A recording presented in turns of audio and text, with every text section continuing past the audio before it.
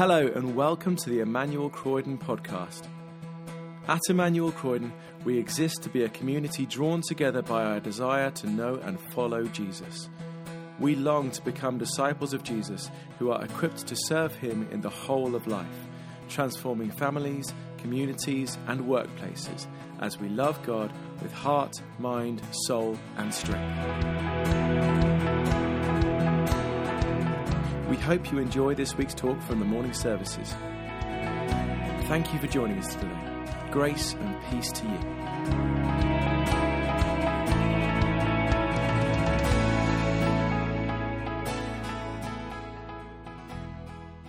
Morning. The reading is taken from Mark chapter 4, verses 21 to 34. He said to them, "Do you bring in a lamp to put it under a bowl or a bed? Instead, you put it on its stand. For whatever is hidden is meant to be disclosed, and whatever is concealed is meant to be brought out into the open. If anyone has ears to hear, let them hear. Consider carefully what you hear," he continued. "With the measure you use, it will be measured to you, and even more. Whoever has will be given more. Whoever does not have, even what they have will be taken from them." He also said, "This is what the kingdom of God is like. A man scatters seed on the ground night and day. Whether he sleeps or gets up, the seed sprouts and grows, though he does not know how. All by itself the soil produces grain, first the stalk, then the head, then the full kernel in the head. As soon as the grain is ripe, he puts the sickle to it, because the harvest has come." Again he said, "What shall we say the kingdom of God is like? Or what parable shall we use to describe it? It is like a mustard seed, which is the smallest of all seeds on earth. Yet when planted, it grows and becomes the largest of all garden plants, with such big branches that the birds can perch in its shade." With many similar parables, Jesus spoke the word to them as much as they could understand. He did not say anything to them without using a parable, but when he was alone with his own disciples, he explained everything. This is the word of the Lord. Thank you so much, Ninma. I wonder whether you've ever found yourself in a situation where you just can't see God working. Perhaps it's been a situation in your family, perhaps it's with your kids. You've been praying for your children for years and years that they would come to Christ or that they would stick with Christ. And you've loved them and you've shared your faith with them and you've shared your church family with them, but somehow nothing has really stuck and they're not walking with the Lord right now. It may be the same with a close friend that you've prayed for. Perhaps it's with your spouse, which can be so painful. And you're struggling to answer this question: where is God working in this situation? Perhaps you've been struggling with a particular relationship for many years and you feel you know God's will, you feel he's calling you to forgive, to reconcile, to love. You've been trying to do that. And you've come endlessly and desperately to him in prayer. You're sure he doesn't want it to continue as it is, but it never seems to make progress. You just can't see how the Lord is at work. Or, again, it might be a health struggle well before time.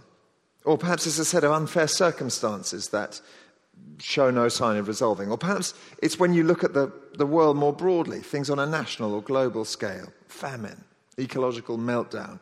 And you just think, I can't see God at work here. Now, I mention all of these things not as abstract theological problems, because that's not really how they present to us. They're challenges for our faith, aren't they? We like to see God work in tangible ways. When he does, it encourages us, and when he doesn't, well, it can shake our confidence. Now, how are we supposed to think about it when that happens? Well, in the verses of Scripture that we've just had read, we go back 2,000 years to another group of Jesus' followers who I think were faced with very similar questions. they were looking for the kingdom of God. They wanted to see God's rule stretch visibly to the ends of the earth. And they read their scriptures. They believed God was going to achieve this through the nation of Israel. Now, by Jesus' time, of course, Israel's glory days, the days of King Solomon and King David, they were long gone. The Romans had the nation of Israel firmly in their grip. They'd installed their puppet king, and Israel was just one of many puppet kingdoms in the Roman Empire. So just for God to re-establish Jerusalem's glory, already that would have seemed like a massive long shot. To imagine how somehow this little nation of Israel was going to revive, kick out the Romans and lead again. But if that was a stretch, imagine what it was like to hear Jesus' teaching. Jesus said to people, look, forget the religious national hierarchy. They're no good. Instead, come to me. Come to me over here in my little backwater in Galilee. Follow me. I am bringing the kingdom of God. I, the carpenter's son, am going to make this happen. Now, granted, Jesus, of course, had done some pretty amazing things. He had, he healed people, he'd cast out demons and so forth. He wasn't any old person, but still, the disciples must have wondered, is that really it? Is this Jesus really going to bring the kingdom of God? Is that really how God works? It must have felt at times a load like watching someone on a pier or something with a bottle of red food dye and a pipette, just colouring the sea. One day it'll go red. Is that really how God works? Well, as we come to this next chunk in Mark's Gospel, we come to a group of little parables that I think speak directly to the question. And I want to focus on the two of them, the last two in particular. And they both have something in common. They both start with something like, this is what the kingdom of God is like, or what should we say the kingdom of God is like. So they're going to give us a sense of what to expect, of how God works, so that when we see it, or indeed when we don't see it, as it sometimes turns out, we can still be encouraged. And I'm really praying that as we think about that together, we're going to gain both peace in the thick of the often unremarkable, if not invisible, realities of the kingdom of God, but also hope for what God might do beyond. So, two ways I think the kingdom of God grows in these parables. The first one is that the kingdom of God grows mysteriously. The kingdom of God grows mysteriously. And that's what stands out, I think, from the parable of the growing seed. I'm going to just remind you of it. It's verses 26 to 29 in Mark 4. Jesus also said, this is what the kingdom of God is like. A man scatters seed on the ground. Night and day, whether he sleeps or gets up, the seed sprouts and grows, though he does not know how. All by itself, the soil produces grain, first the stalk, then the head, then the full kernel in the head. As soon as the grain is ripe, he puts the sickle to it, because the harvest has come. Now, if you were here last week, this will be kind of familiar territory, hopefully, the scattering of the seed. So the seed is Jesus' message. It gets spread out into people's lives, and it produces a crop. Those who receive that message, they grow, their lives get changed. The message gets multiplied, they share it with other people. But this shorter parable has got its emphasis somewhere slightly different. And it's all about the mystery. Did you notice that funny verse 27? He says, night and day, whether the sower sleeps or gets up, the seed sprouts and grows. Whether he sleeps or gets up. First thing, the growth is utterly independent of the sower. The sower can be snoozing, he can be snorkeling, still, the seed grows, regardless. And so it is with the kingdom of God. We share the message of Jesus. We are not party to the inner workings of what happens when that message lands in someone's heart. How do you bring someone to life in Christ? Well, the answer is you don't. You don't. How do you change a person's heart to love Christ more? How do I make all you people love the Lord? I don't. We absolutely have to share the message. But heart change, the real stuff, the business of the kingdom, that is above our pay grade. The bit where someone comes to see Jesus as their king, when they come into the kingdom and say, yes, you are my king, I want to serve you. That happens utterly independently of us. That's one part of the mystery. It's independent. The second thing the sower is notable for is that he doesn't understand. Night and day, whether he sleeps or gets up, the seed sprouts and grows, though he does not know how.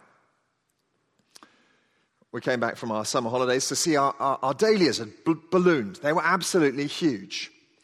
Now, granted, we know a fair bit more about biology these days, and I guess theoretically I could have explained what had happened there. We had quite a bit of rain and so on and so forth. But still, I don't know about you. I think most of us still get that sense of marveling, a wondering, when we see the growth in the natural world. It's just quite mind-blowing, isn't it, that somehow that little thing just suddenly grew. And that's true about the kingdom of God too. We don't fully understand. Why did that person really take off in their faith at that point in their life, when they were least likely to? And then they were kind of going nowhere after a while when that happened, when you would have thought it would be much more likely they would grow. Why did the Lord allow that happen to my daughter and not that? How exactly is that trial that I'm going through, how's that really going to bring about God's purpose in my life, the life of my family today?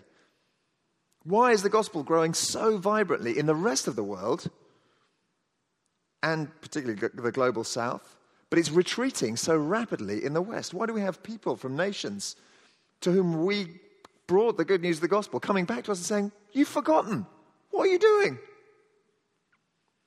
Some of it we grasp, and much of it we don't. But that is the way of the kingdom of God. And finally, the growth also has its own momentum. Verse 27 again, night and day, whether he sleeps or gets up, the seed sprouts and grows, although he does not know how. All by itself, the soil produces grain. All by itself. I remember a striking moment for me when I was at theological college, and the vice principal was talking to all the students. And he said this, he said, we are so looking forward to what the Word of God will do in you. And there was a wonderful humility about what he was saying. So he wasn't saying, look, we're really looking forward to when you guys sort of get up to our level, because obviously we know a lot, and, you know, you might one day sort of get somewhere near. No, actually, he was kind of looking forward to those who were studying there growing way beyond any of their teachers. I'm looking forward to when you exceed me in your devotion to the Lord, when you fly past me in your desire for mission, when your radical Christian living and your service just leaves me standing. And I say that because that's the way I feel about this ministry here, myself personally. I hope we all do. I hope we all have this excitement. What is this powerful word of the Lord going to do among us? How is he going to invisibly, imperceptibly often, or in a way at least that we don't fully understand, how is he going to change us? How is he going to shape us by his word? Now, in time, we're going to, I guess, probably come to refresh our vision and strategy as a church. It's probably good to do that from time to time. And I'm personally convinced that churches need kind of clear goals and plans. It's useful. But because the kingdom of God grows beyond our understanding, in a sense, our vision and strategy is a little bit to the side. Basically, our vision and strategy as a church is mainly to do what we always did before, which is share the message of Christ, pray. If you want to do that, come on Wednesday evening. You can do it at home as well, obviously. And watch that message take root in people's lives and do its work. Do its extraordinary work, wherever that may lead. That was a wonderfully exciting thing to be part of. So how does the kingdom of God grow? Number one, it grows mysteriously. One last story on that before I go on. Before I was ordained, I was worked in school chaplaincy. And one of my abiding memories was the local director of Gideon's came to speak. And the Gideons would give everyone in the first year a little read New Testament and Psalms, and they'd come and present it and speak. And he stood up in front of these 150 kids and he said, let me tell you a story. When I was 13, I remember sitting about there and just being rather bored and not really paying any attention. And then when I was about 15, I remember sitting over there and thinking, Jesus, this is interesting about Jesus. I'm not quite sure, but I'm listening. And then when I was about 17, I remember sitting up there and thinking, I'm a follower of Christ. I absolutely want to follow Christ. There was a particular teacher who'd had significant impact on him. But it's the next bit that he said that really struck me. He said, I told absolutely no one about any of that. In 5 years, no one would have had the slightest idea that an amazing spiritual transformation was happening in this young boy between 13 and 18.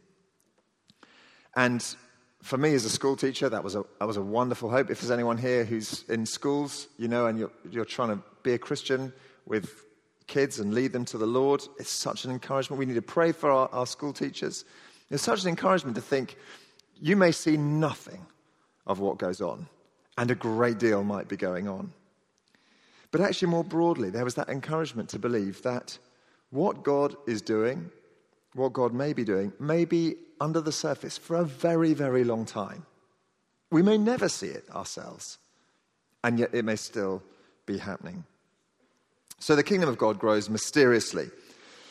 And secondly, and more briefly, the kingdom grows mini-megalously. Mini-megalously. And yes, that is a shamelessly coined new word because I ran out of imagination and the thesaurus didn't work. And someone will tell me this morning, well, the word you should have used was this, and I will receive that graciously. But anyway, this is what I'm trying to capture, okay? The growth of the kingdom starts small, mini, but ends big, mega. Right? The growth of the kingdom, it grows mini-megalously. That's the point of the next parable. Mark chapter 4, verse 30. Again, Jesus said, "What shall we say the kingdom of God is like? Or what parables shall we use to describe it? It's like a mustard seed, which is the smallest of all seeds on earth. Yet when planted, it grows and it becomes the largest of all garden plants, with such big branches that the birds can perch in its shade." Now, I don't know about you, I don't have a lot of mustard seeds around my place usually, but I do know that they are very, very small. And you look at it and you think, how could anything of any significance, of any size, ever come from that? But in the end, they turn out to be quite big plants, big enough for birds to come and sit in the branches. They grow mini-megalously. They start very small and they end up big. And so it is with the kingdom of God. Now that is really important to know and believe, isn't it? Because so much of the activity of our lives as Christians, certainly my life as a Christian, is definitely in the mini category. We spend our lives doing mustard seed type things. A mustard seed gesture of kindness here. A mustard seed prayer for a loved one here. A mustard seed kind of unremarkable, slightly anxious attempt not to engage in any office gossip. A mustard seed attempt at sharing the good news rather falteringly with someone who, not even sure where they heard it, they certainly weren't very engaged. But here's the thing. That's the way the kingdom grows. It starts from mustard seed moments. And ultimately, on the final day, that growth will become visible into the great tree of the kingdom of God. One day, mostly only on that day when Jesus returns, we will see the full picture of the way God's kingdom has been advancing. Often only on that day will we see how the different strands of our lives, the different dimensions of reality, the different histories of the peoples, all the stories of human history have been brought together to meet together in the kingdom of God, in which Jesus is ultimately and universally recognized as king. But one day that will happen. Every part of creation will say Jesus is Lord, and there is absolutely no doubt about it. Every soul will bow down, whether they want to or not. And that's important to recognize, because that means that in the midst of the Christian life, when it feels like the day of small things, and you're like, I knew I shouldn't have bothered with this Christian thing. It's not working, is it?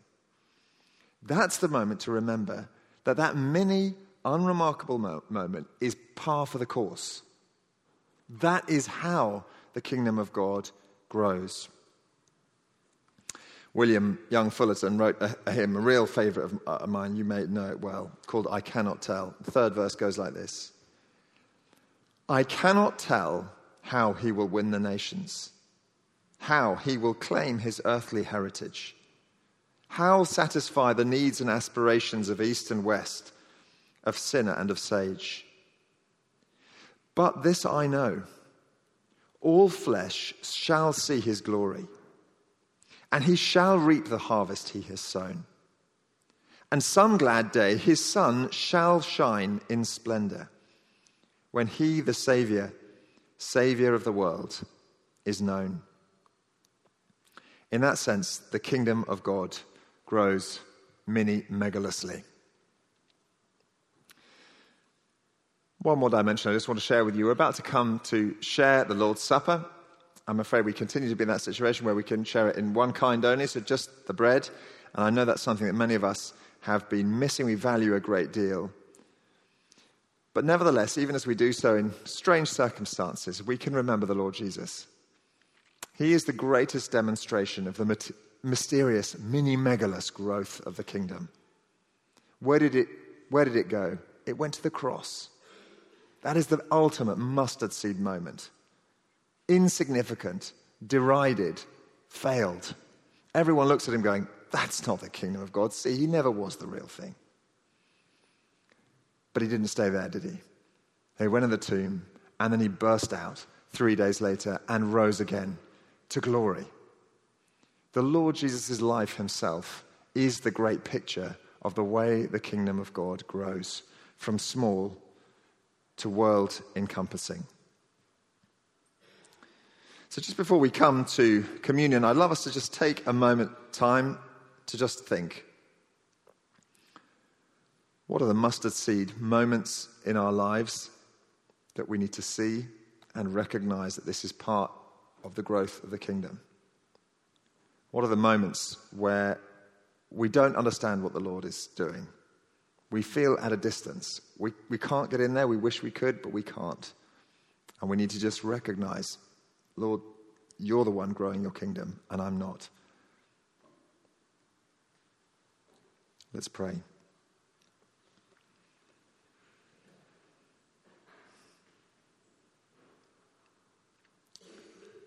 Heavenly Father, we thank you for these wonderful visions of the way that your kingdom grows. And there is so much of it, Lord, that even though you teach us that we do not understand, we do not know, we cannot grasp. And so, Lord, we pray that we would have the humility to recognize what we can and cannot see and understand. We pray that you'd give us the courage and the resilience to keep going, even in the day of small things. And we pray that you'd give us the hope, the desire, the longing, and the faith to know that one day that little mustard seed of faith will transform into a great big tree, the tree of the kingdom of God, in which every part of creation will recognize the Lord Jesus as he is. We pray all this in his name. Amen. Thanks for listening to the Emmanuel Croydon podcast. For more information about our church and everything we have going on, visit our website, emmanuelcroydon.org.uk. You can also follow us on Facebook, Twitter and Instagram to see and hear what's going on in the life of our church.